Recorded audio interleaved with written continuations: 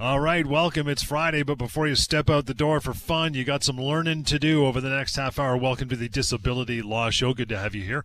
And with us for the next 30 minutes, lots to be gleaned from the show, so stick around. You want to reach out, by the way, either to Savan Tamarkin, co-founding partner, Samfiru Tamarkin LLP, the most positively reviewed law firm in this country, or our good pal Albert Klein, who's also doing his part as well with the firm. You want to reach out to Albert, good partner, good guy. 1-855-821-5900, the number. I'll give you a quick email address as well, help@disabilityrights.ca. And if there's little points, there's things about LTD, possibly your case, someone else's, maybe for a colleague, you just need a quick answer. I'll give you a place to go. We'll probably have it for you. Really simple to use. It's free. It's called ltdfaq.ca. Short memos on all things concerned with LTD. There's boxes. You click on them. There's a drop-down menu. It's super easy to use. It's like Lego. You can't mess it up. ltdfaq.ca. Guys, want to get into the half-hour show of what you should and should not do if you are denied LTD, long-term disability. But Albert, I think you had a little something to share before we get into that, pal. What's going on? So I was playing some basketball with my nephew, and unfortunately I slipped, fell on the ground, and landed on my finger, and suffered from a little injury called mallet finger, where you actually tear the top of your tendon. Surprisingly not very painful, but instantly, obviously, my LTD brain just started running. And I've been impacted a little bit. I'm a little bit lucky. I currently have a splint on my hand, but I'm lucky that I'm still able to type, and I don't have a physical job that requires me to lift things. I currently have very little grip abilities, and it's crazy how just one tiny injury could have easily impacted my ability to work for a very significant amount of time. I mean, had I had both my fingers injured and I was unable to type, had I had a more physical job requiring me to work, and it's just very crazy how one tiny injury can have such large standing implications. And it sort of just reinforced, I probably should be getting long-term disability insurance, which ironically I don't have as a long-term disability lawyer, and something that I've been speaking to a number of different insurers about. But generally speaking, if you have long-term disability insurance and you are injured, you want to make sure that you're doing all the right things right away. I mean, obviously I did go to a doctor. I had to get this splint put on right away, but you want to make sure that you're actually going out there and getting all the treatment that you need, and going to as many different treatment providers as you can, so that if you do actually have to make a claim and you're unable to work, you've done all the right things, you have all the right things in place. So now, if I actually did have a long-term disability policy, I would have made an application, and I would have a number of doctors to contemporaneously support the fact that I am injured and I am unable to work. But it's just interesting. I mean, the one nice thing is that when I actually do get angry at insurance companies, it happens to be my middle finger, so they're not going to know if I'm actually thanking them or not. Very nice. Poetry. Savan, you know what, guys? It's interesting. You know, Albert, we're kind of making fun of it just because it's a finger injury, but there's a perfect example that if Albert were a neurosurgeon, hands are important for his type of job. He is totally disabled.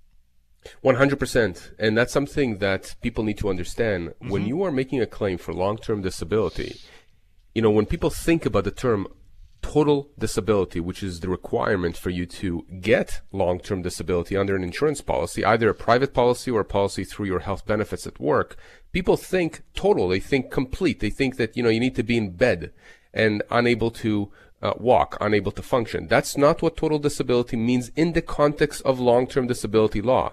Albert's completely right. Imagine if you have somebody who is a carpenter, an electrician, a musician, a surgeon, anyone that needs their hands and can't actually fulfill the essential tasks of their own occupation if they suffer an injury to one of their fingers. It could be a very small injury for someone like Albert, as an example, not to diminish what he's been going through, but for someone else who relies on their hands in their occupation, they could be categorized and qualified for long-term disability because they're totally disabled or unable to perform the essential tasks of their own occupation. And this is important Because most people don't understand that. In fact, most doctors don't understand that. Many doctors will tell their own patients, don't even bother applying for long-term disability. Yes, you have something that prevents you from working, but you're not totally disabled, right? That word total or totally, it's a made-up word, it's a made-up phrase by insurance companies to dissuade you from making a claim for long-term disability, even though you are impaired from working. So that's really the key here. We have to look at these things in context. Guys, you want to reach out anyway, any other time with Sivan or Albert or their respective teams, 1-855-821-5900. That's the number to use after the show anytime you would like. Let's get into our topic, guys, this first part of the show, what you should and should not do if you are denied LTD. Number one, you should not panic. You got to relax. Instead, call you guys immediately and let them explain, well, you'll explain your options for free. That's a nice benefit, huh? Yeah, no, for sure. And that's something that Albert and I and the rest of the team keep telling people. Look, we have offices in Ontario, Alberta, and BC, and that's what we do for a living. We help people who are injured in accidents. We help people who are denied long-term disability. And the first thing that we see, generally speaking, if someone hasn't waited for too long to contact us, if they've gotten a denial letter or a letter saying their benefits will be cut off, people are immediately panicking because you're thinking to yourself, wait a second, what about all the money, this income that I'm not receiving that I was banking on? What's going to happen with my mortgage or my rent? What's going to happen with my kids, to be able to feed them, especially now with inflation, everything going up in pricing, gas. And so people get into a panic mode, and I completely understand that. But here's the thing. We are here each and every week on this radio, on other stations, on TV. We are giving this information for free. And what we tell people, John, is you can feel free to give us a call or email us, contact us. And you're always giving out our contact information. And we speak with people for free, give them their options. We are lawyers. This is what we do. We're not going to tell you have to do something, but at least we'll give you a menu of options. So don't panic if an insurance company sends you a letter saying, we are denying your long-term disability claim. Don't panic. Because in many instances, the insurance company is in fact wrong. They are taking an incorrect position, and that's what we do. We force them to pay you what you're owed. And you don't have to pay anything to get this advice. In fact, you don't have to pay anything for us to help you get this money.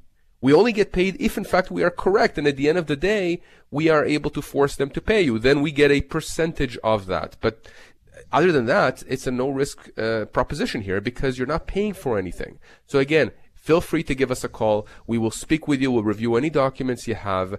And that's really what people should take away from this, John, that we are here for them. Not just myself and Albert. We have a full team that is able to act on behalf of claimants across Ontario.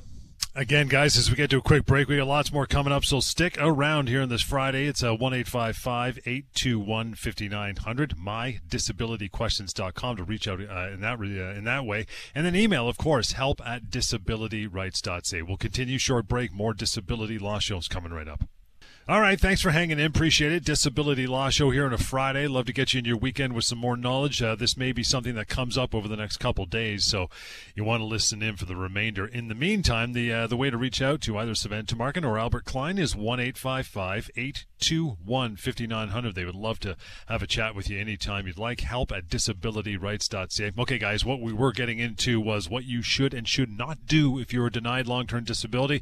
Don't panic. We got that already. You should continue with your treatment regime, all right, your regimen. Your goal is to continue trying to get better, mitigate, right? Albert, what do you say, pal? Yeah, absolutely. I mean, this is something that I always tell my clients, and I think it's one of the most important things to do. And really, if you forget absolutely everything else, this is the most important thing that you should do because it's going to serve a number of different functions. You're actually going to be trying to get better. Hopefully you are going to get better. And really that's the goal. No one wants to remain off of work. But secondly, by continuing with your treatment regimen and actually going out, seeing different doctors, you now have a contemporaneous record to prove all of your different injuries and all of the different reasons that you're unable to work or that you're functionally limited. And then now, by virtue of regularly seeing these different doctors, they're actually going to be in a position to say whether or not you can or can't work and in a position to actually support your claim. So that's all I have to say on that. Let's get to another one, guys. You should not appeal the denial. You will most likely be denied again and again and again and again, Savannah. And again and again. We can do a whole again. show you saying again and again. But John, this is key here because people keep contacting us and telling us, that they are appealing or they've appealed or they're asking us for advice on how to appeal. Look, if you want to appeal, no problem. I'll also give you advice on how to play, the lottery. It doesn't mean you're going to win. In fact, chances are slim that you are going to win and that your appeal will get through.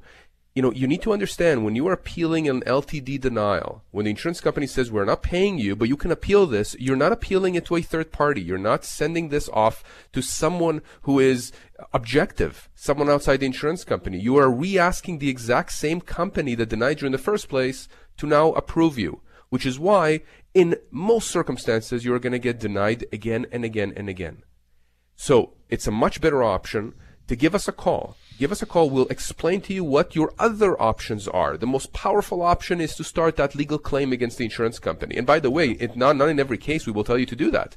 There are other options as well. But the point is that these appeals are, these are games. These are games the insurance company is playing with you to try and wear you down.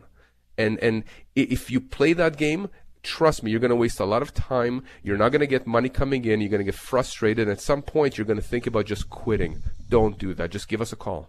What you should and should not do if you're on LTD, and we're just getting through these really quick. One more to go here. Albert, I'll throw this one towards you. You should contact your doctors and make sure that they support you being off work and get a letter from them explaining why, right? So at the end of the day, you have to prove to the insurance company, and if this were to continue on, you'd have to prove to a court that you are incapable of working. And so your doctors are really going to be your champions. And so if you've followed our other advice and you've gone and you continued with your treatment regimen, this shouldn't be an issue. Where we see clients and other people having trouble getting letters from their doctors often is in the type of situation where they haven't actually gone and seen any doctors, and then they show up to their family doctor 10 months after going off of work and they say, I need a letter saying that I can't work. Well, now it's tough for your doctor because they actually haven't seen you over that 10-month period. They don't know why you can't work. They don't know what treatment you've been doing. So it's really important that you actually do continue with your treatment regimen and put your doctors in a position to say whether or not you can or can't work and actually make that proper evaluation. But I also want to say as well that not all the time are doctors actually supportive, even when they should be. And that doesn't mean that you don't have a case. So we get approached many times by people who say, you know what, Albert, I know I can't work for X, Y, and Z reasons. I've tried to go back to work. I'm injured and I've found it really difficult, but unfortunately my doctor doesn't support me. That doesn't mean you don't have a claim. According to the disability policy, as long as you are prevented from doing what we call the essential duties, essentially the main tasks of your own job, then you should be supported by your insurance company, plain and simple. So give us a call. 1-855-821-5900. That is the number that Albert's talking about. Guys, let's slide into an email here. Blake, thank you so much for reaching out. Says, hey, guys, I have a degenerative condition that makes me unable to stand, sit, or walk for more than a few minutes at a time. I'm 52, and I paid into a long-term disability plan for over 26 years. Now that I need their help, they turn me down because they say I'm not as disabled as I think I am. I've been going to a neurologist for 3 years who wrote them 2 letters telling them I cannot work, and they still turn me down because of their doctor's opinion. I'm at the end of my rope. I don't know how to deal with them. Help. Yeah, what a frustrating situation here, Blake. I completely feel what you're going through, and I can tell you from personal experience, having dealt with insurance companies myself, and it's not always in the context of long-term disability. It's in the context of health insurance, travel insurance. I mean, insurance companies are in the business of making money. And we see this a lot with long-term disability where someone like yourself has paid into a policy. You've paid premiums religiously for many, many years. And still the insurance company takes just a ridiculous position, despite what the doctors are saying. John, what does it mean when they are saying that they don't think that he's as disabled as he thinks he is or as the neurologist says that he is? Right. Who are these adjusters working for this insurance company that think that they know more and better than his neurologist? So the option here, Blake, because I think what you've done is clearly you've tried to deal with them reasonably. Clearly you've tried to go back to them with some more medical documentation. That's what I'm gathering from this. You probably tried to appeal. And the reality, again, as we've discussed before, is that these attempts, unfortunately, are futile in many instances. And they're futile because insurance companies, again, are in the business of denying these kinds of claims. And so your option here is to start a legal claim. Once that happens, you need to understand that on the other side of the aisle, with the insurance company, that file now goes to another adjuster at the insurance company. Now there is a defense lawyer assigned. Now the insurance company has to deal with this legally. And they have to assume that this case will potentially end up before a judge. Not that these cases ever go to court, by the way. Very rarely do they do. By the way, there was one that just went to court actually a few months ago, about a month ago or so. And a jury actually here in Ontario awarded, I think, Albert, it was $1 million or $1.5 million in punitive damages against the insurance company, if I'm not mistaken. 1.5 million. So when these insurance companies actually take their chances in court, they get blasted by juries, by judges. And so what you need to understand, Blake, is that the way to force an insurance company to pay is by going the legal route. And that's what we do. That's how we help people day in and day out get the money that they deserve. Now, when you're dealing, John, with a degenerative condition, you're dealing with something that generally is objective because they can track, the degenerative deterioration, whether that's an illness, whether that's an injury that is getting progressively worse. As long as you have doctors, especially specialists like a neurologist, who are saying that you cannot work, you are impaired from working because of your injury, because of your impairment, because of your illness, the insurance company must pay you. And if they don't, they are liable to pay you not only what they owe you under the policy, but potentially punitive damages too, just like in that case that went to court a month ago. Guys, let's move on to Delia. We got some time here. Says, I was in a car accident last January as I was heading to work. I was hit from behind by an SUV that was clearly going over the speed limit. My car was a total write-off, and I was taken to the hospital by helicopter because I had several rib fractures, and the doctors diagnosed me with a concussion. I was throwing up for a few days and was dizzy, and I'm still not back to work all these months later. I'm a nurse, and now I'm not sure when I'll be able to go back to work. I'm on long-term disability now, and I'm just wondering if I can stay on long-term for as long as I need, or will it run out at some point?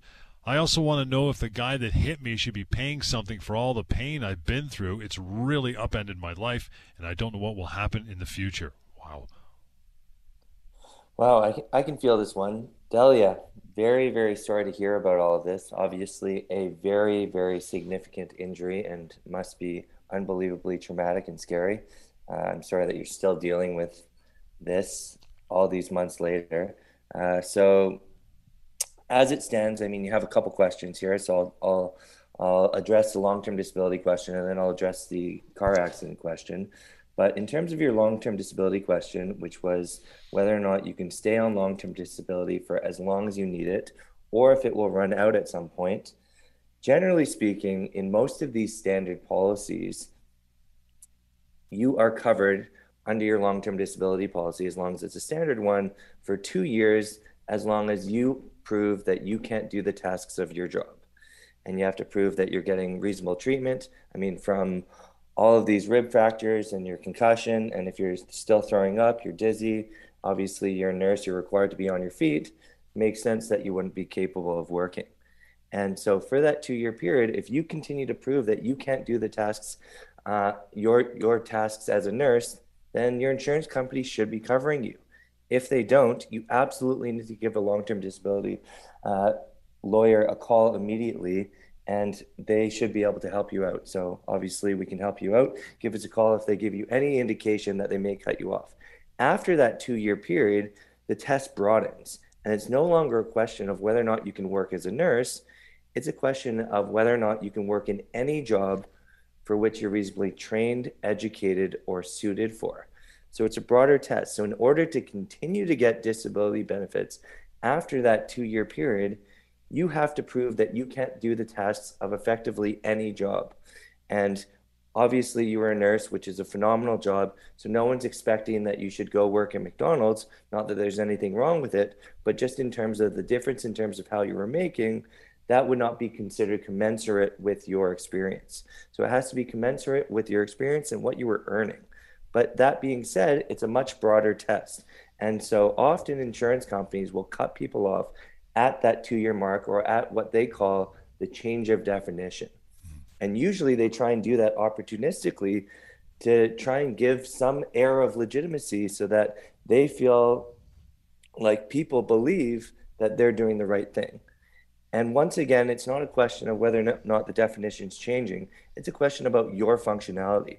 And so all of these different symptoms that you've explained that you're feeling are probably going to transcend into your ability to work in any job. So if you're still experiencing all these symptoms, I suspect you're probably not going to be able to do anything after that 2-year period. So once again, if the insurance company gives you any indication that they're going to cut your benefits off and you're still feeling the way that you're feeling, you should absolutely give us a call, and the insurance company should not be doing that. And then otherwise, in terms of your car accident, definitely you can get compensation for this car unfortunately hitting you from behind. It's obviously uprooted your life. There's a ton of different what we call heads of damages, which you would be entitled to above and beyond income loss. Your long-term disability may only be covering a certain amount of money for you every single month. It's probably not what you were used to making as a nurse. Also, you'd be entitled to medical rehabilitative expenses.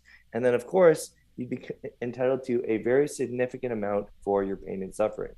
And so all in all, when we add up all the different types of heads of damages that you would potentially be entitled to, this is well into a 6-figure claim.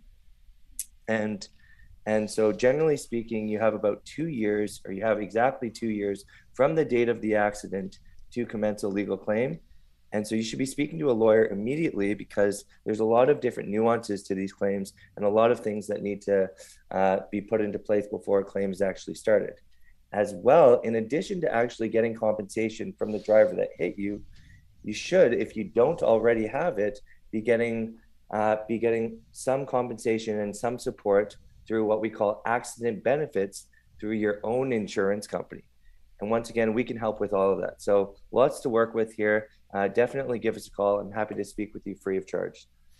Guys, a half hour goes quickly, but I think we did a good job of jamming it full for sure. Again, if you want to reach out any time to, as they say, unpack more of these things and issues you may have, Albert always available, Savan as well. The number, 1-855-821-5900. Again, 1-855-821-5900. Those emails come through help@disabilityrights.ca. Sometimes it's also mydisabilityquestions.com. That website is free and anonymous, plus it's searchable, which is a nice feature of that website. So your question or something close to it may have been asked previously. Save you some time. You can just read the answer and go on your merry way, or leave it there and it will get answered quickly. Again, mydisabilityquestions.com. And then finally, quick, easy to read and understand memos all about LTD. That's available. Again, free, ltdfaq.ca. We'll catch you next time on the Disability Law Show.